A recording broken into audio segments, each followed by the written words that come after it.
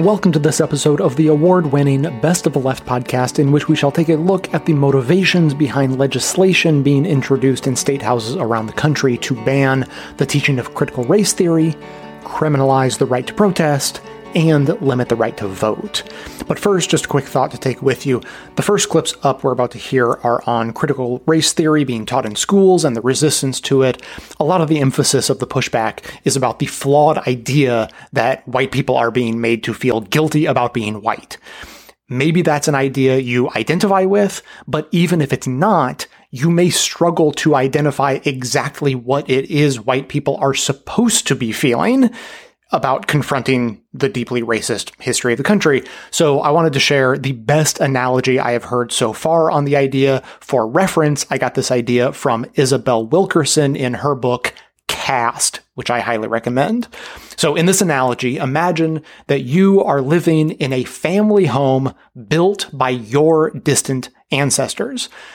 Now imagine that you learn from a home inspection that the foundation of the house is faulty, and it's causing the structural integrity of the building to be unsound. Is the problem with your house your fault? No. Should you feel personally ashamed that your ancestors built a house with a flawed foundation? No. Is it now your responsibility to deal with and fix the structural integrity of the home you inherited and currently live in? Of course. So don't spend time sulking or being defensive, and definitely don't ignore the problems that have been revealed just because you didn't cause them. Ignoring the damage only allows it to get worse over time. And now, on to the show. Clips today are from The Daily Show, Past Present, Counterspin, On the Media, The Takeaway, Democracy Now!, The Thom Hartmann Program, and Carlos Maza.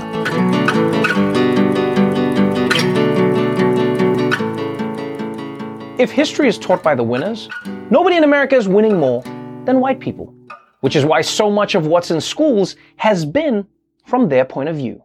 African-American history is not taught adequately. What we learn essentially is a whitewashed history. Studies have found less than 10% of class time is devoted to Black history. Only 8% of seniors can identify slavery as a central cause of the Civil War. There is no national standard for what history is taught. Each state sets standards which outlines what students are expected to learn. 7 states do not directly mention slavery, and 8 do not mention the civil rights movement. Only 2 states mention white supremacy. The kids learned that slavery was bad, but we ended it. Some stuff happened, but Martin Luther King and Rosa Parks kind of fixed that. And now look, Barack Obama, we had a Black president. Racism is over. We're done. Yeah, it's pretty crazy that most students in America are only taught about a handful of important Black Americans. Because can you imagine if it were the other way around? Welcome, everybody, to White History 101. We start off with Thomas Jefferson, where it all began. And then, well, nothing really happened until Tom Hanks. Class dismissed. But yeah, basically, America treats history the way most people treat their browser history. Just delete all the embarrassing stuff and hope no one notices.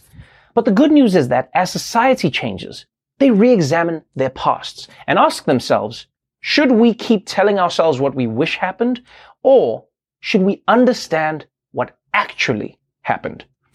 And that's what's happening in American schools right now.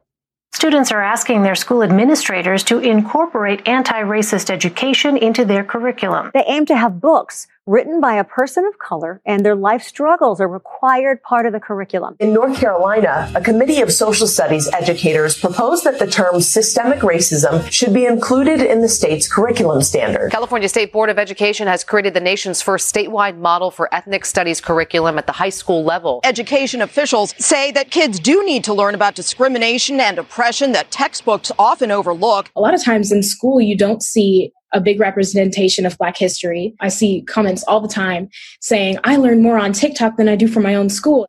Yeah, that's how much education is lacking in America. Kids are going to TikTok to learn, which is insane. Social media isn't supposed to be a school. It's supposed to be where you post stuff that gets you suspended from school. And I'm not saying you can't learn about history on TikTok. Please don't get me wrong. I'm just saying you got to be careful not to mix up history with everything else happening on TikTok. Wait, so Harriet Tubman started the Underground Railroad and the weight loss dance? Pretty dope. Now, look, re-examining your history is not easy to do, especially if it requires some self-criticism. In many ways, writing history is like a breakup. Each person wants to tell the story about how they were the one who was right and the other person was an asshole. It feels better to say, she wasn't nice to my family, as opposed to, she found out about my secret second wife. And in the same way as American schools are starting to change what they teach about America's history with racism, it's causing a strong reaction from people who aren't comfortable with what their kids are learning. There's growing backlash tonight against what critics call the indoctrination of public school students in an anti-white curriculum. It has to do with the teaching of what is called critical race theory. Critical race theory teaches people and our children to judge one another not based on the content of their character, but solely on the color of their skin. It would have our children growing up hating this country and hating one another. It teaches more or less that America is inherently racist, stating more or less that if you're born white, you are necessarily racist. Essentially, every white person should apologize for being white and what happened 200 plus years ago. We are tired of the continual drumbeat of our educational system as used to program our kids, to program our kids into thinking that America is a country of hate and division. Just because I do not want critical race theory taught to my children in school does not mean that I'm a racist, damn it. Bravo. Tearing up is like a white woman's go-to move for getting out of any sticky situation. Well, if it got me out of a speeding ticket, let's see if it works on a historical reckoning. Look, I get why these parents are upset. They don't want their children learning that white people are inherently racist. But that's not necessarily what teaching about racism does. For example, a big reason why American neighborhoods are segregated today is because historically, the government made it almost impossible for black people who tried to move into white neighborhoods. It was called redlining, and it was a societal structure that still has racist effects, even if no white people in those neighborhoods now are personally bigots. The point is that you can look at your history critically without believing that you are personally to blame for it. And a good example of this is Germany. Right? They teach the Holocaust in the schools. But little Klaus isn't walking home from class like, oh, Mama, ich bin ein Nazi. They said that I was Hitler and I did the same thing as him even though I'm 5 years old. No, that doesn't happen because Germans understand that we learn from history to grow from it, not to wallow in it. But you see, what's happening right now is that in America, some people don't understand that. And their hysteria is spilling into actual laws.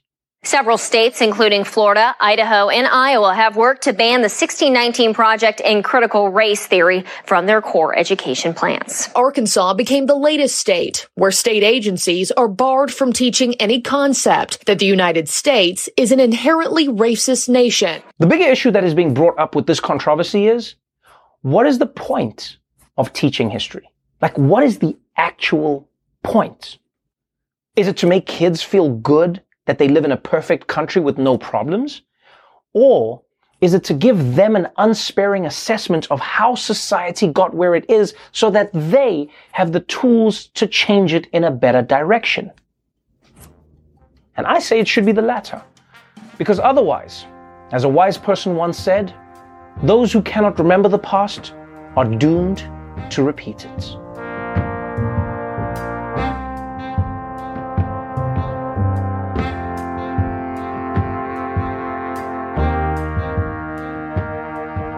I want to talk a little bit more about the politics of this because I think the state level implementation of Trumpism is the context in which this is happening. This is playing out. Obviously, Republicans aren't able to move Trumpism forward because they don't control the White House or Congress, so not able to push it forward on a national level or federal level. But we're seeing huge inroads in state legislatures across this country of all sorts of different aspects of Trumpism. And I think that that's relevant here as well. And to think about just reading about some of this legislation in places like Idaho, in Oklahoma, it is such expansive language that they are implementing in these bills that, and I think partly it's a reflection of not actually looking at or understanding what critical race theory is. It's just it's become, as you were saying, Natalia, at the beginning, this kind of just blanket terminology. But the real danger of that is that I think almost anything will be able to be pulled into it in terms of how loosely defined it is in these laws. And so that's actually a huge political strategy going forward, right? That like everything can fall under this huge umbrella of what has been deemed now illegal. It should concern everyone because I think the implications of this are not fully understood.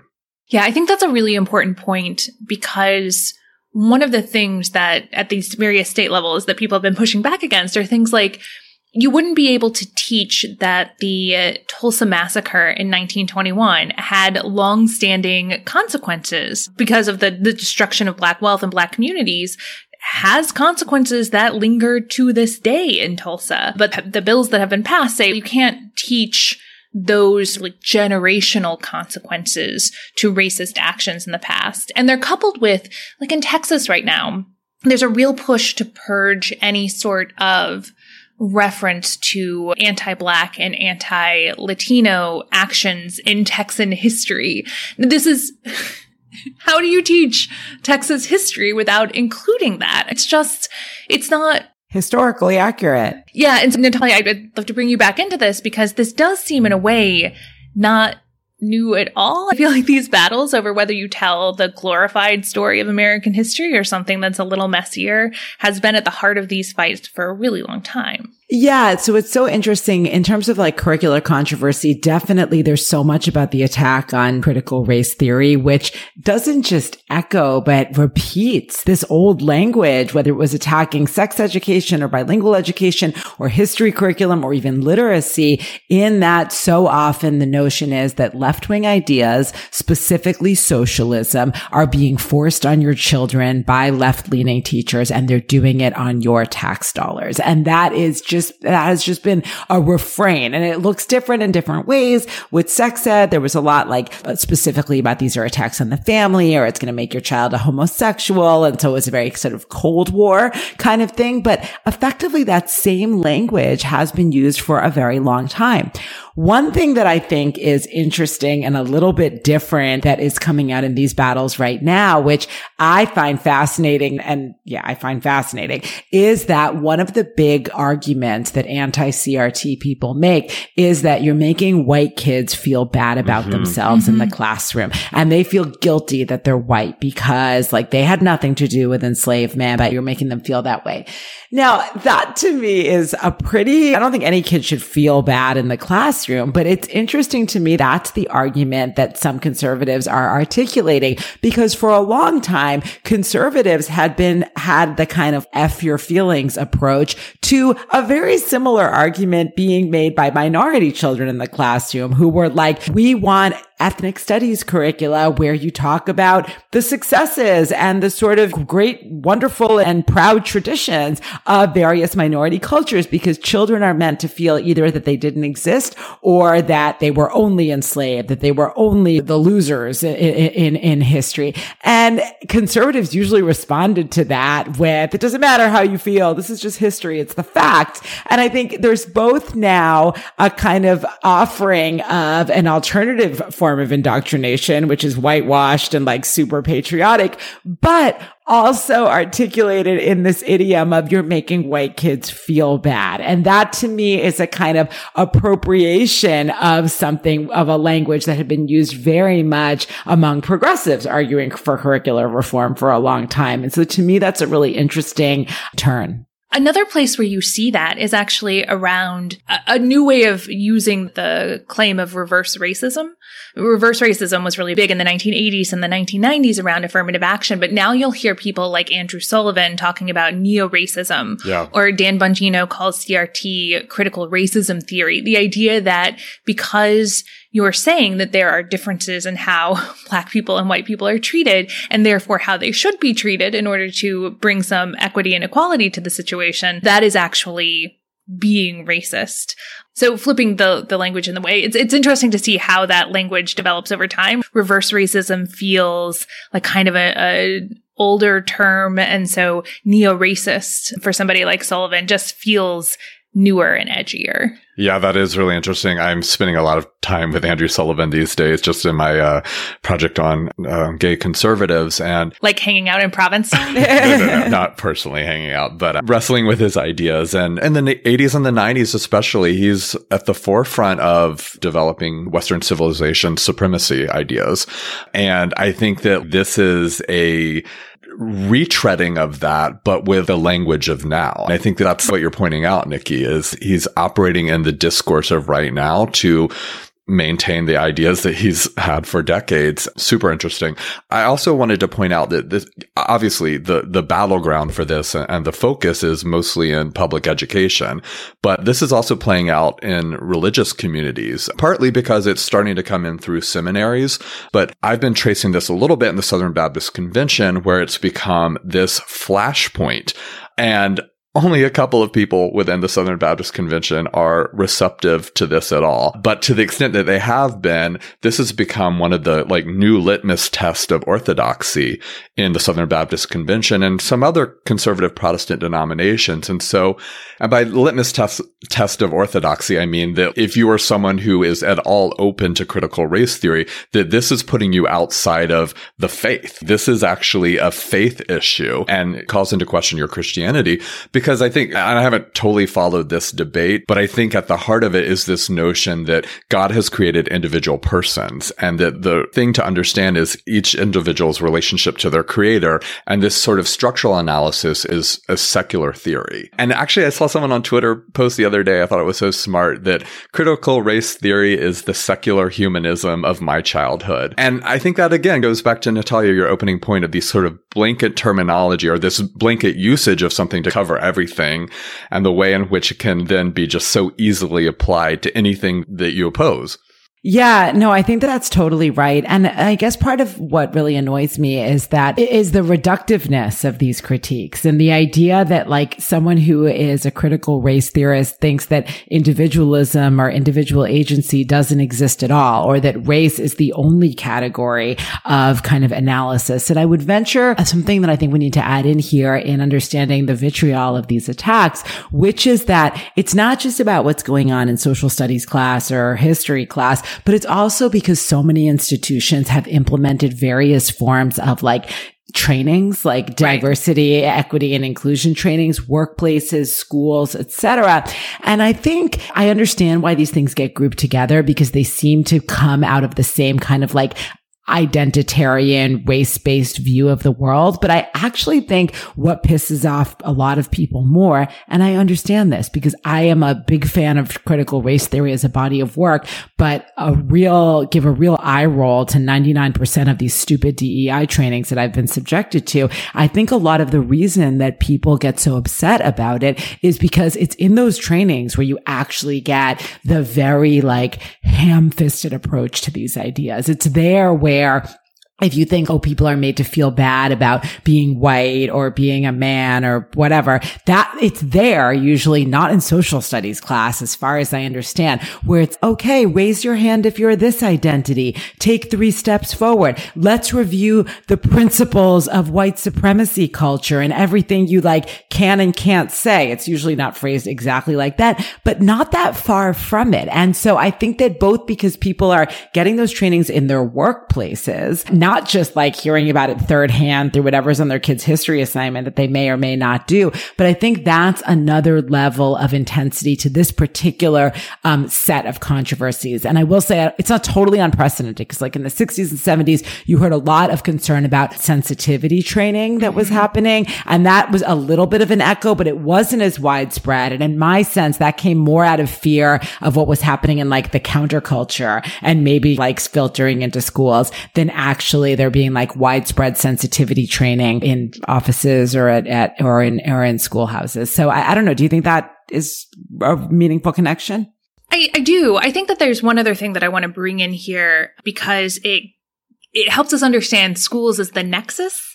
And then all the fear, I think, or the way that it is often put particularly in conservative circles, that that what is happening in the university seeps out into society. I mean, that's often the criticism of the training programs, is the universitification of everyday life. So that's one example of it. I think that the controversy over the 1619 Project and journalism is much the same in two ways. There was a lot of right-wing pushback, and not just right-wing, but socialist pushback as well, to the 1619 Project, because it put race and racism at the heart of the American story in a way that made people whose focus is class-based uncomfortable, and made people who don't like to think about racism very unhappy as well. But one of the places where they really hooked in was that the 1619 Project had a curricular component, and that it could be taught in schools. And that sort of enabled a moral panic that was stronger than what was published in the New York Times. Because most people don't really care that much about what's published in the New York Times. But the idea that it could be introduced in schools gave a way in for many on the right. And I think that actually ties in, too, to the current controversy around Nikole Hannah-Jones, who was appointed to the very prestigious Knight Chair at the University of North Carolina, an appointment that comes with tenure after an extensive year-long tenure review process. And the Board of Trustees, at the very end of the process, denied her tenure. And it was very clearly a political move, because she was vastly, in many ways, overqualified for the position as a Pulitzer Prize winner and a MacArthur Genius Grant winner. But she has become, as a Black woman, as somebody who writes about racial inequality, the target of so much of this ire. And again, it's happening in the university. It's in that school setting that the rubber meets the road in a way. Mm-hmm. All right, we will not get fully into that controversy, but I do think it is interesting when we talk about Derek Bell and Kimberly Crenshaw and Nikole Hannah-Jones and Barack Obama, that this is not just about ideas. This is about Black representation. This is about Black power. This is about Black ideas. And this is about racism. And that has to be understood in many ways, is at the heart of a lot of what's happening in state houses and elsewhere today. If only we had a theory to make sense of all that. We're just going to have to keep searching, keep doing the work.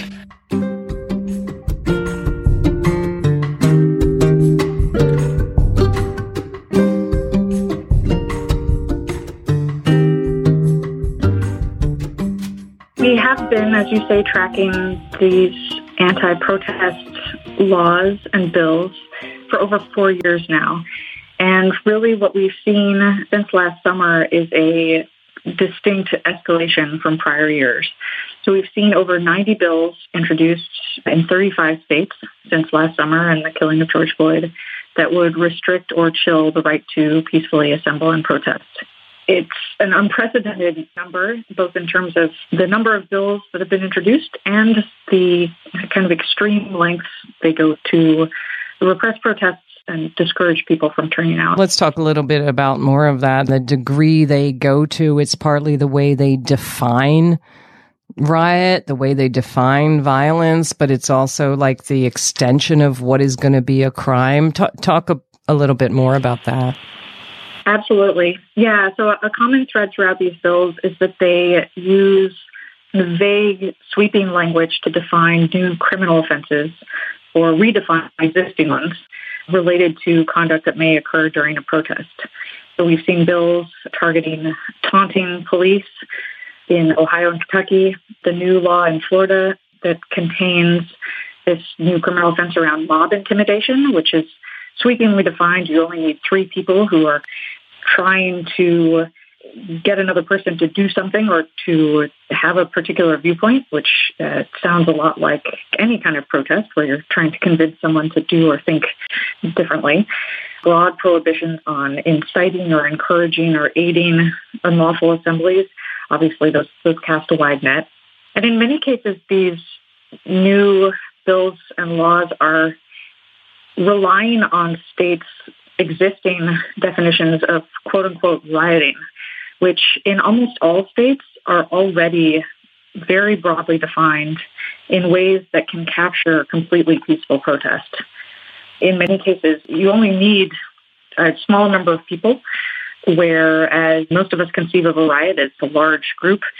In most instances, you don't actually have to cause any damage or injure anyone for it to be a riot. You only need to pose a threat or a danger of something, property being damaged or someone being injured. This is one of the many ways that these sweeping definitions can cover, again, completely peaceful, nonviolent protest activity. The problem that I think a lot of folks could see is the broad sweep of it.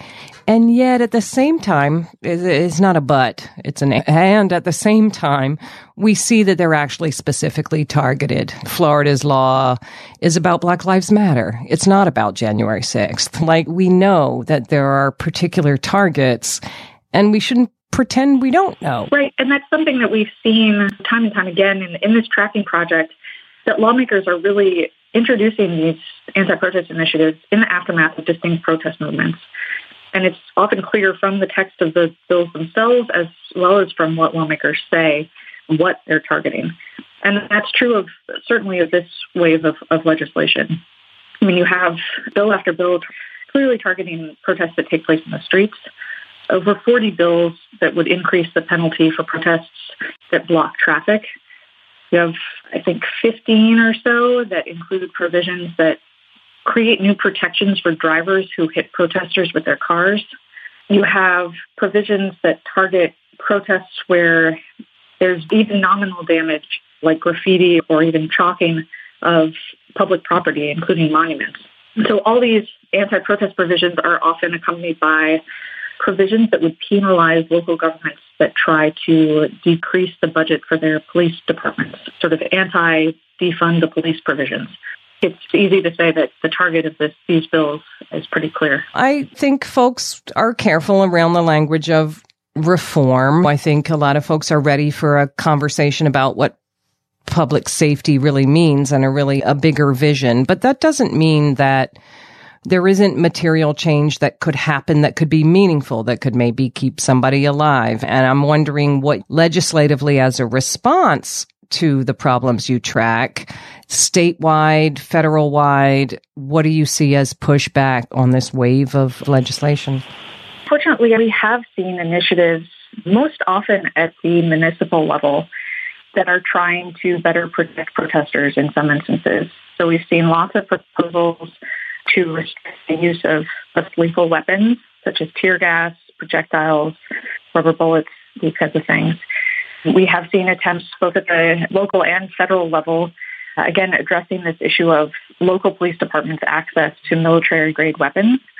There was a lot of concern last summer about the deployment of federal agents to respond to local protests. Mm-hmm.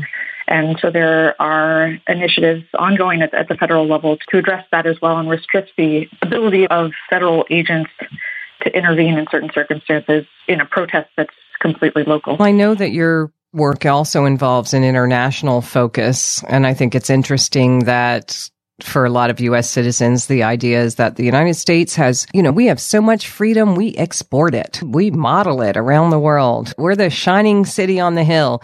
Americans don't often see themselves as existing in an international context. But in terms of free speech or civil liberties, what would someone with a global perspective on this set of issues say to that in 2021 in terms of the U.S. seeing itself as a model of free expression? Yeah, I think it's really important that Americans don't take these freedoms for granted and don't take for granted that they can freely exercise their First Amendment rights and protest.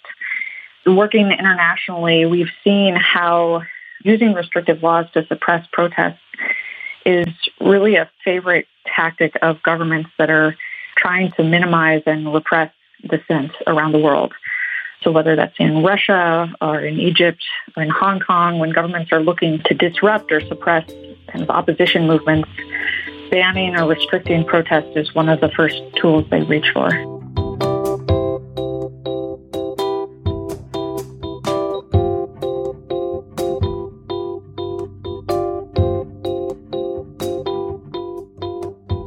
Let's begin with the status quo. In all these states where these bills are under consideration, it's already illegal for rioters to injure police and civilians. It's illegal to damage property, illegal to commit arson, illegal to loot retail businesses. What's supposed to be gained by these redundant statutes? They up the penalties that rioters may face. They bring it up from a misdemeanor to a felony. They bring it from like a citation to a misdemeanor. They also expand what is considered behavior included in that rioting. It adds in things like taunting police or throwing an object or even potentially the intent to throw something, whether or not you've actually hit a person, as part of the rioting statute. Much of the attention is on Florida. What does the law that Governor DeSantis signed provide?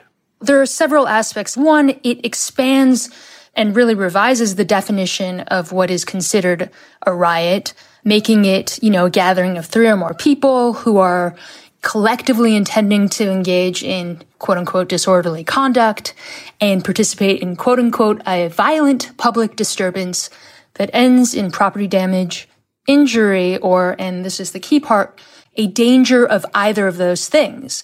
It's really rather subjective as to what danger of creating injury or property damage might mean when you talk about a group of 3 people gathered together on the sidewalk or street. It also adds in tougher penalties for, mob intimidation, quote, inciting a riot, and defacing, damaging, or destroying a monument. That language is specifically geared toward protecting the Confederate statues that are scattered throughout the state. So if I am in a cluster of 3 or more people and someone from that cluster throws a Molotov cocktail or throws a rock at a cop, I am subject to be considered part of this 3-person plus conspiracy to commit mayhem? Yeah, so that is what critics have a real problem with, that it sort of clumps people together and really leaves it up to the officer on the street to determine whether or not you are part of a collective, whether or not you're included in this. And I don't even think it needs to be a Molotov cocktail. It could be a plastic bottle. You throw it in a trash can to the side of the officers and you miss. It's up to them to decide whether or not there was an effort to cause them injury or perhaps cause property damage. So it really can be rather subjective. There's similar legislation in the hopper in Kentucky, Iowa, Minnesota. Are all these proposed laws using the same kinds of broad language? There's a lot of it. There are tons of these bills that they want to become laws or have become laws that give drivers, for example, legal protections, civil immunity if they unintentionally hit a protester. In Oklahoma, the language is if you're quote unquote fleeing a riot and you unintentionally hit a protester, then you are given legal protection. In other places, the language is a little more broad. That's notable because last summer, there were more than 100 incidents in which people drove their cars into a crowd of demonstrators.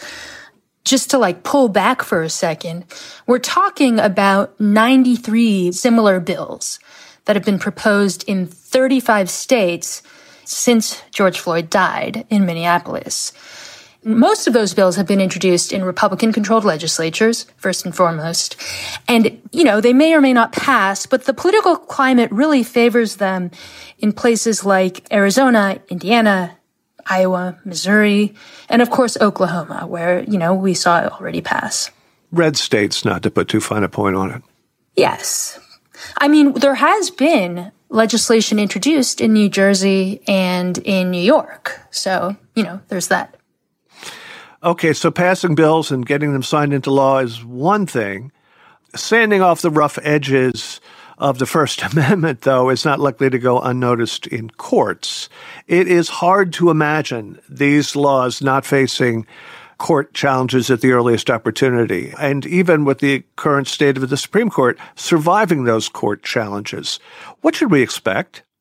I believe once we see these laws enacted in more places, and as, the next protests, Black Lives Matter protests, or any other protests out there, once those occur, I think we will see that arrests under these statutes will be challenged. The folks I spoke with indicated that for certain is the case, but, they can't say for sure since nothing has yet happened. The verdict in the George Floyd case was potentially going to be a way to test these laws and challenge them as well. But given the verdict, we've not yet been able to see how things will work out. What has historically triggered so much violence has been miscarriages of justice. The Watts riots began because of a traffic stop that ended in police brutality. I scarcely need to discuss George Floyd's case. And as a consequence, most of the civil protest has been dominated by African-American protesters. Certainly not exclusively, but is this a protesting while black set of laws? Critics would say possibly yes, because, as we all know, there's implicit bias, and because these laws and the bills that are trying to be passed include this vague language, it provides a lot of room for that bias to rise up and show. Now, one thing is notable when you talk about this history of primarily Black communities rising up in response to what they view are problematic actions against their civil rights. That has been a very different case this past year. And it was noted to me by multiple folks I spoke with, civil rights attorneys, sociologists, that last summer was historic for a number of reasons. Not only may it have been the largest protest movement in U.S. history, with 15 to 26 million people showing up and marching, but it was also the largest and most diverse group of protesters. Some communities primarily had white people protesting, which is not apparent in other civil rights protests and criminal justice reform marches as well.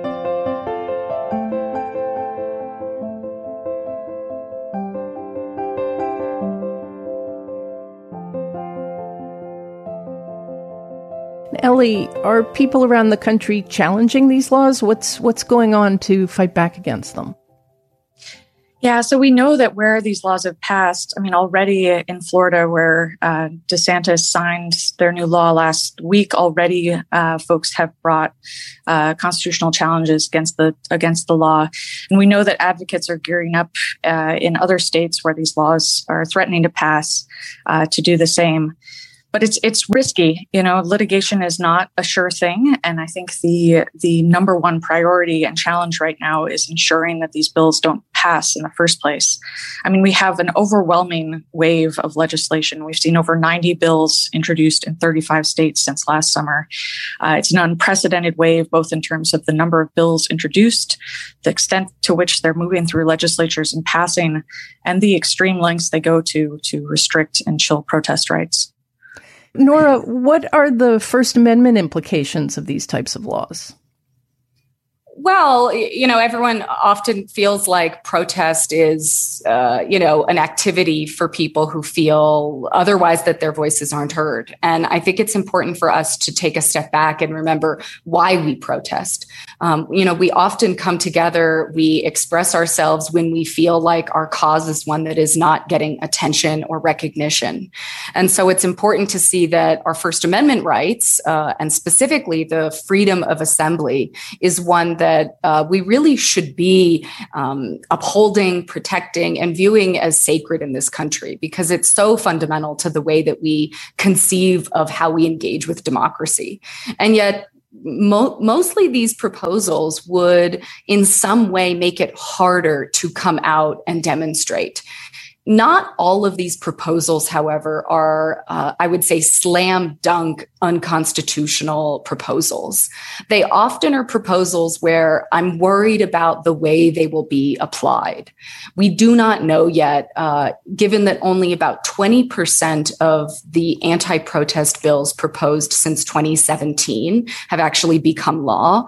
We're still in a holding pattern. We're waiting to see how some of these bills will be applied by law enforcement. yet. But Florida was so quick to pass this. The governor was so explicit in his saying that we are targeting the Black Lives Matter protests and George Floyd protests that I think it's really an easy conclusion to see how these proposals, even if they are maybe able to pass constitutional muster, they will actually be applied in incredibly uneven ways, targeting specific speech and specific movements. So when you say waiting, I assume that means that there is no challenge that's yet working its way through the courts? There are active lawsuits now in Florida challenging the Florida law on its face to say that the way that this does a number of things violates our First Amendment rights. And I am very hopeful that suit goes well because I think it's a really powerful one. But across the board, because there are so few of these bills that have become law, we're still just very worried about how they'll be applied. And there are differences. You can try to challenge a law on its face the moment it becomes law, and then you can try to challenge something once it's been used. And that's where I get concerned, of course, about how law enforcement will pick and choose the kinds of speech that will be acceptable to them.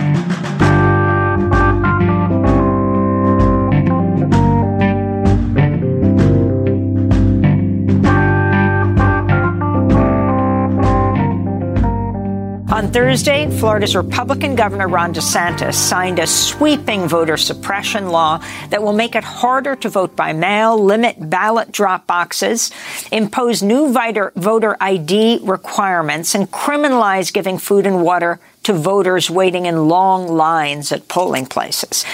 Governor DeSantis signed the bill in a private ceremony broadcast on Fox and Friends after a spokesperson barred other reporters, telling one the event was a Fox News exclusive. DeSantis was surrounded by a group of Republican lawmakers, none of them African American. Right now, I have what we think is the strongest election integrity measures in the country. I'm actually going to sign it right here. It's going to take effect. Bill is signed. Comes as the Texas House of Representatives passed a Republican-backed voter suppression bill around 3 a.m. Friday morning. After an all-night session, Republican Governor Greg Abbott's expected to sign the measure after it's reconciled with the Texas Senate voter suppression bill. Meanwhile, Republicans in Ohio have introduced a bill to put severe restrictions on ballot drop boxes and absentee voting. At the federal level, the sweeping voting rights and election overhaul bill, known as the For the People Act, goes before the Senate's Democratic-controlled Rules Committee Tuesday, where it faces changes aimed at winning support from the lone Democratic holdout Senator Joe Manchin and Republicans. For more, we're joined by Mother Jones reporter Ari Berman, whose article in the March-April issue of the magazine is headlined, "The Insurrection Was Put Down. The GOP Plan for Minority Rule Marches On." Ari, welcome back to Democracy Now! First, describe what happened in Florida, then go to Texas and talk about what these voter suppression laws have at their core and the details. Good morning, Amy. Thank you for having me back. Well, first off, the Florida law really is a copycat of the Georgia voter suppression law. It does a lot of things that the Georgia law did. It bans drop boxes or severely restricts them. It makes it a crime to give people food and water, makes it harder to get absentee ballots. It expands access for partisan poll watchers to observe ballot counting. It was signed, as you mentioned, as a Fox News exclusive, something I've never seen before, where the press and the public, by extension, were shut out, an example of democracy dying in the dark in the so-called Sunshine State. And then you go to Texas, another state where democracy is dying in the dark, because they literally passed a voter suppression bill at 3 a.m.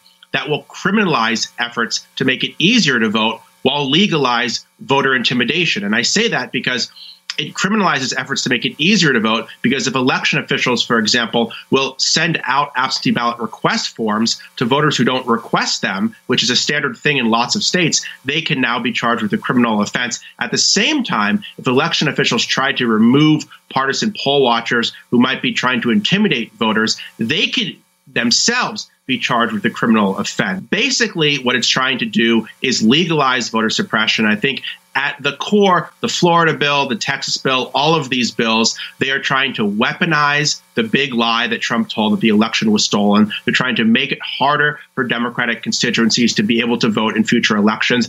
And they are trying to institutionalize voter suppression in a way that they couldn't do in 2020. They were unable to overturn the election through litigation and intimidation in 2020. So now they're trying to change the rules to get the same outcome in 2022 and 2024. Ari Berman, can you talk about the Texas bill's statement of purpose, initially stating the measures designed to preserve the purity of the ballot box? Talk about the significance of that phrase. That language about the purity of the ballot box is straight from the Jim Crow era. It was literally used to defend things like all-white primaries and to disenfranchise Black and Mexican-American voters in Texas and other states.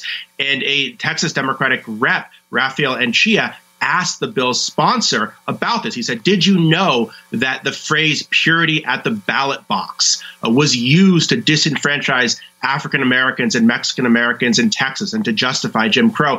And the bill's sponsor, Briscoe Cain, who, by the way, traveled to Pennsylvania after the election to try to overturn the election results there, said that he wasn't aware that purity at the ballot box had been used to justify Jim Crow. That was either shockingly ignorant or knowingly obtuse. But either way, the fact that Texas Republicans put language into their bill that was ripped straight from Jim Crow gives you an idea of what they're trying to do with these voter suppression bills. You've said the fact that GOP voter suppression efforts are still being described as partisan battle rather than an all-out assault on democracy is unconscionable. Talk about that. And also, if people aren't following what's happening in Arizona, the fourth counting by this ninja private company that's being paid a fortune by Arizona, some of those counting participated in the insurrection. Well, the point I was trying to make is that every single day you see headlines that basically say Republicans tried to protect election integrity and Democrats call it voter suppression. The media is still trying to do false equivalence in terms of how they cover voter suppression. The issue is not Democrats versus Republicans. The issue is Republicans versus democracy. They're making it harder for everybody to vote. And yes, this might fall harder on Democratic leading constituencies, but these are changes in Georgia and Florida and Texas that are going to affect millions of voters. So this is not about partisan politics. This is about one party having an all-out assault on democracy, on the democratic process. And I think that's how it should be covered. And if you look at Arizona, this is not a fourth counting of the votes. This is just a complete conspiratorial witch hunt where they are trying to manufacture claims of fraud in order to build support for overturning future elections. Remember, the Maricopa County Board of Supervisors in Arizona is dominated by Republicans. Every single member of that board is a Republican, except for one Democrat. It was Republicans in Arizona that signed off on the election results. It was the Republican governor, the Republican attorney general, the Republican head of the Supreme Court. All of the people that signed off on the election results in Arizona were Republicans. But that's not enough for Republicans in the legislature. They are basically trying to weaponize the insurrection through this audit, which is not really an audit. It's a witch hunt, actually. And I think it's going to have very detrimental effects, not just in Arizona, but in other states. They're trying to export this audit now to other states. It's being led by someone that was a key member of the Stop the Steal movement. So it's very, very disturbing what's happening here. And my worry is that in so many different ways, the big lie is being weaponized, whether it's the audit in Arizona, whether it's the new voter suppression laws, whether it's the attempt to oust Liz Cheney and put in place someone that backed overturning the election results in her place. I think this is all connected in terms of the fact that the Republican Party is just waging an all-out war on democracy.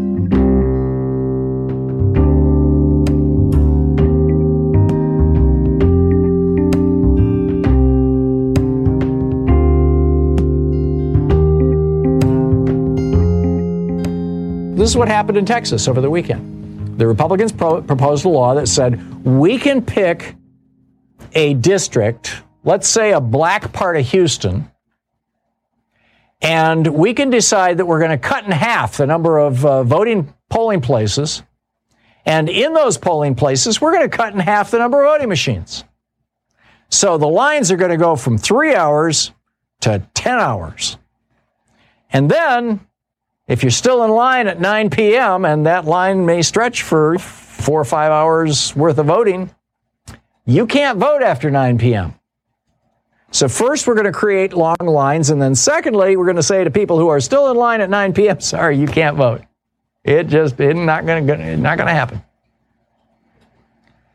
And the Republicans are trying to pass this law that would also criminalize a lot of other behavior, like signing your ballot illegibly. And it was just bizarre. Throwing criminal penalties for poll workers, for voters, and for people who are working to get out the vote. Putting criminal penalties in all three of those categories. And the Republicans had the votes to pass it. But the Democrats walked out and they said, we're going to deny you a quorum. Okay, so that's what happened. Now, the narrative around this is that's happening because of Donald Trump's big lie that he actually won the 2020 election and that even Republicans in Texas and in Georgia and Arizona are lying to you that Joe Biden won. In fact, what the Republican Party is doing right now, they may be doing maybe a little more rapidly and a little more enthusiastically with a boost from Donald Trump. Because Trump wants this stuff in place for 2024 so he can run for president again. And frankly, Josh Hawley, Tom Cotton, Rick Scott, Ted Cruz, Rand Paul, any other right-wing fascist who wants to run for president in 2024, they want it in place too, just in case they lose the election, but want to be able to claim that they won the election. See, pretty straightforward stuff. So the narrative in the media is that this is all Trump. That Trump is the one who caused this. And we need to blow that narrative up. Eric Boehlert is writing about this. He's got a great newsletter, by the way. It's called Press Run. And you can easily find it. It's a subscription newsletter. There's a free version and a paid version. And he writes, this grip narrative is nonsense and it needs to stop. The Republican Party no longer adheres to the tenets of democracy. It is determined to permanently wound free and fair elections. Republicans are doing this because they want to, not because they're quivering at the sight of Trump, writes Eric Boehlert. Emphasizing the idea that fear of Trump is motivating Republicans risks misleading people about the true nature of the threat posed by the Republican Party's ongoing radicalization. Now, this is not an idea that Eric Boehlert first came up with. First of all, it's simple reality, and you can just look around and see that ever since the Reagan Revolution, Republicans have been working to defeat democracy. In fact, you could even go back to the Nixon election and see that this has been an effort to defeat democracy. This is, I don't know if I've got my LBJ clip here. I don't think I do on my 360. No, I don't. And oh yeah, I do. Here it is. This is 1968. LBJ learning that Richard Nixon is trying to blow up an election by cutting a deal with the South Vietnamese. Hey, if you just don't go along with LBJ's peace deal, which he had negotiated in August of 1968, which would have helped Hubert Humphrey, the vice president, get elected president. He was running against Richard Nixon in 68. That if the South Vietnamese would go along with that Nixon would make them rich. And the CIA wiretapped this and handed the wiretap off to LBJ. And here's what he had to say to Everett Dirksen, the most powerful Republican in America at the time. Here's the latest information we got. The agent says that they just talked to the boss in New Mexico. And that he says that you must hold out. Just hold on until after the election. We know what Q is saying to them out there. Yeah. We're pretty well informed on both ends. Now, I'm reading their hand, Everett. I don't want to get this in the campaign. That's right. And they oughtn't to be doing this. This is treason. I know. It's treason. Republicans have been running this scam. I just got Abul Hassan Bani Sadr's book yesterday. I had to buy a used copy because it's out of print. And I think it's called My Turn to Speak. Bani Sadr was the president of Iran in 1980.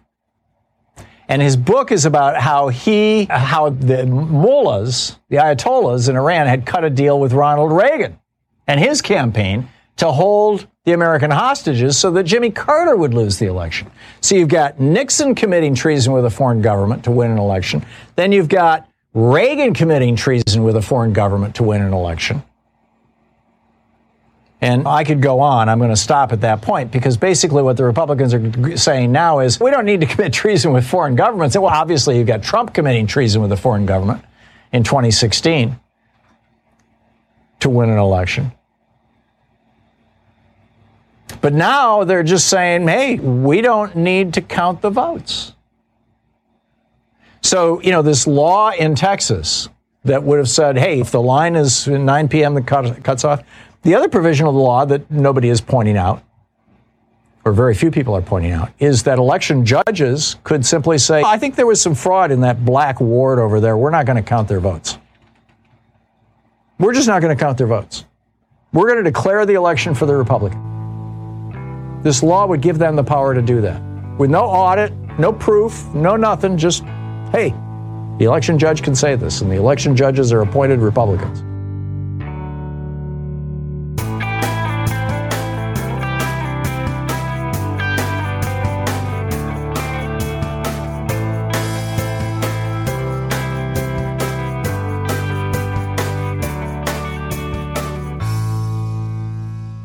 We've just heard clips today, starting with Trevor Noah on The Daily Show, breaking down what the point of learning history is.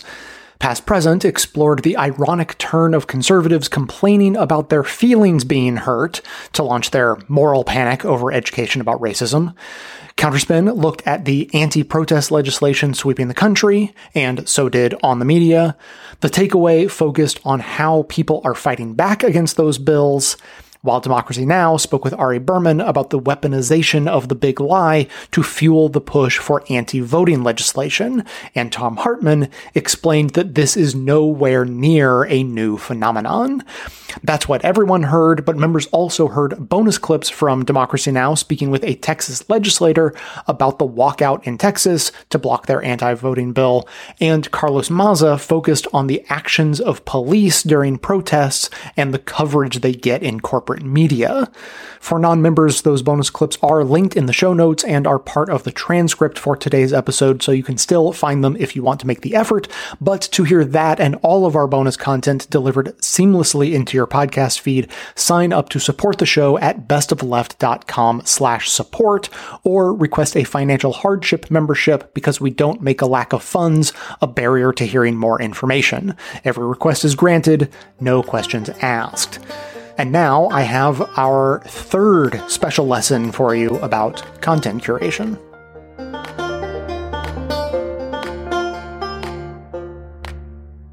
We're talking more about content curation today in our third lesson of probably 4. I think I've one more after this.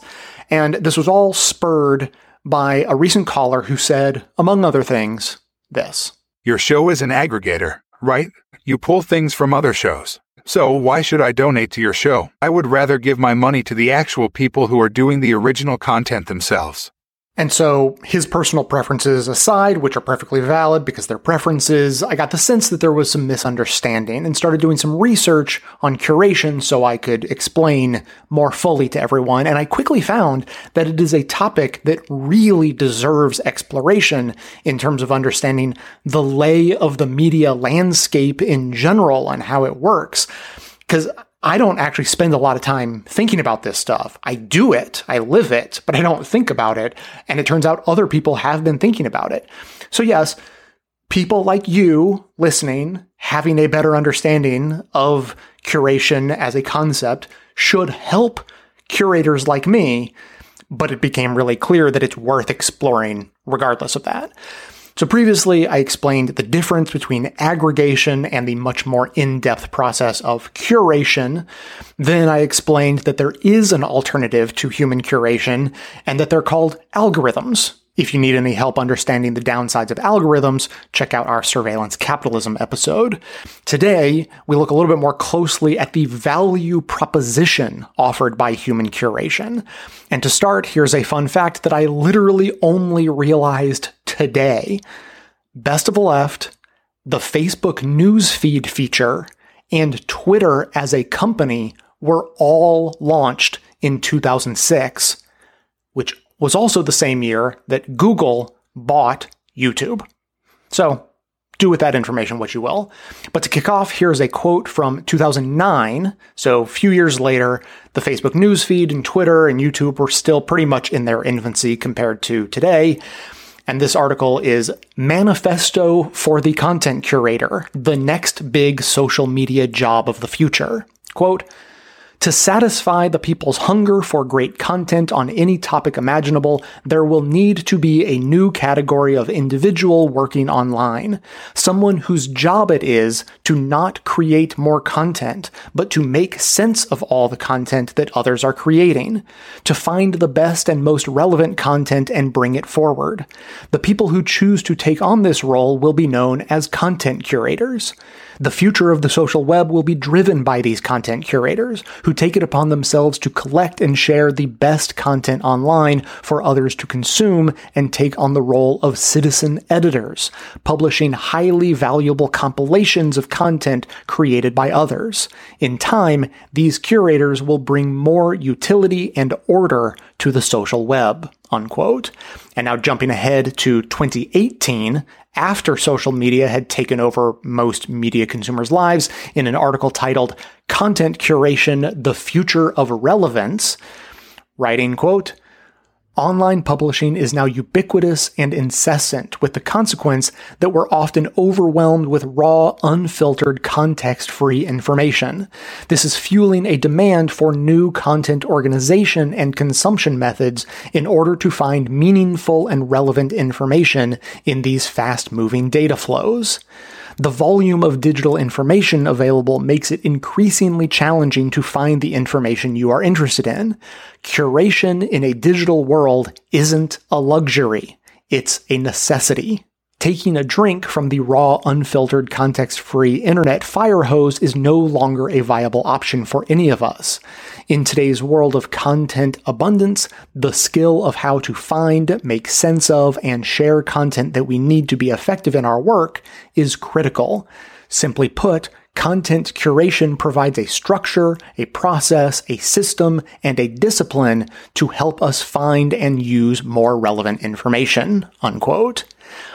So that's a bit more on the how and the why. Now let's look at who these curators are. We're continuing to jump around in the 5 laws of the curation economy, and here's the second law. Quote, curators come in 3 shapes. There are curation experts, people whose background and depth of understanding makes their curational choices valid. If you're looking for medical advice, you want your video viewing curated by a doctor, not a patient. There are editorial curators who manage the voice and the collections of the publications and sites they organize. And there are passion-driven curators. They love their particular area of focus and attention and bring that single-minded focus to every piece of content they touch, unquote. And I would actually argue that I have a foot in each of these categories. I didn't start out as an expert, but I've been doing this for 15 years. So now I am. I am definitely an editorial curator. That's where most of my energy goes. There are decisions about what to cover, how to cover it, which sources to use, the very fine-grained decision-making about which specific clips to present, and in which order. And lastly, there's passion too. Now, admittedly, I'll be honest and say that I started a progressive podcast 10 years before anyone knew what a podcast was as a get-rich-quick scheme. But the passion came later, at least. Speaking of getting rich quick, that brings us to the third of 5 laws of the curation economy. Quote, curation isn't a hobby. It's both a profession and a calling. Curators need to be paid to be part of the emerging ecosystem. What's a fair fee will depend on how critical the curator's output is in the category, but an economic basis is essential and inevitable, unquote. As I've mentioned previously, I do not begrudge anyone who doesn't already know this, particularly because I didn't know it until relatively recently. I had insecurities about asking for money to support this show for the exact reasons the caller questioned, and it was only within the past few years that I got a better grip on what exactly it is I'm doing that's worth money to people, and only when I started doing this research did I find just how much value those who are thinking deeply on the subject put on the craft of curation. I mentioned previously they started to make me blush every once in a while. So support your local neighborhood curator. They're adding more value than you may have previously imagined. And if you'd like to support us, you can do that at bestofleft.com/support. We're on Patreon for those who like Patreon. We have our own super simple system for those who like to keep it simple. And if all goes right, we should be ready to go on day one when Apple Podcast subscriptions launch on June 15th. That's the latest news. If you use Apple Podcasts, you should be able to become a member and access our bonus content without ever leaving the app in just a couple of taps, starting in a few days. So let me know how that goes for you.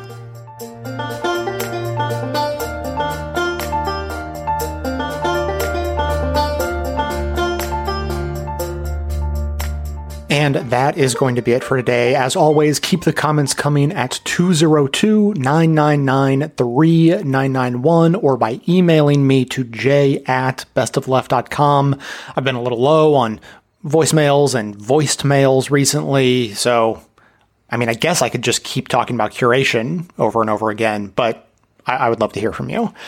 Thanks, as always, to everyone for listening. Thanks to Dion Clark and Aaron Clayton for their research work that goes into the show and their participation in our bonus episodes. Thanks to the monosyllabic transcriptionist trio, Ben, Ken, and Scott, our new addition, who is taking Dan's place.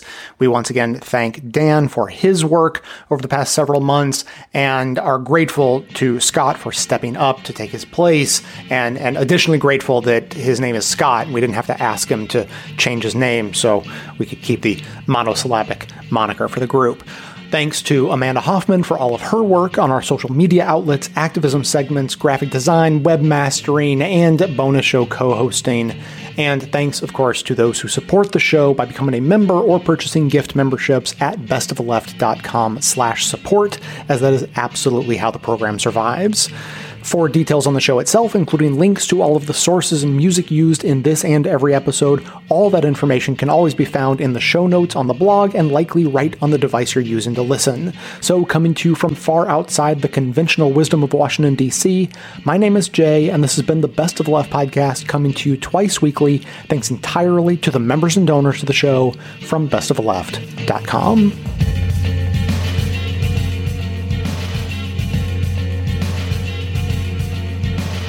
As long as we're reminiscing about the ancient history of the internet, here's a quick addendum for you. I have been thinking to myself the past few weeks as I read those final credits about where you can find our show notes, and I say that you can find them on the blog. And within the past couple of weeks, I started wondering to myself, am I the last person still using the term blog? Do people even say that anymore? Does anyone know what that word means? Do young people know what it means or where it came from?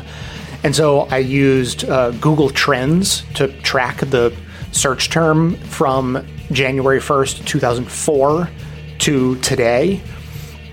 And the peak usage of the term blog maxed out in the year 2009 and has been on a long, slow decline since then. Blogs came around in about 2003, 2004, like in that neighborhood, and they've been on a decline since 2009, and today they are at the same level of relevance and widespread interest and usage as they were in 2004, the very beginning of 2004, which I found fascinating.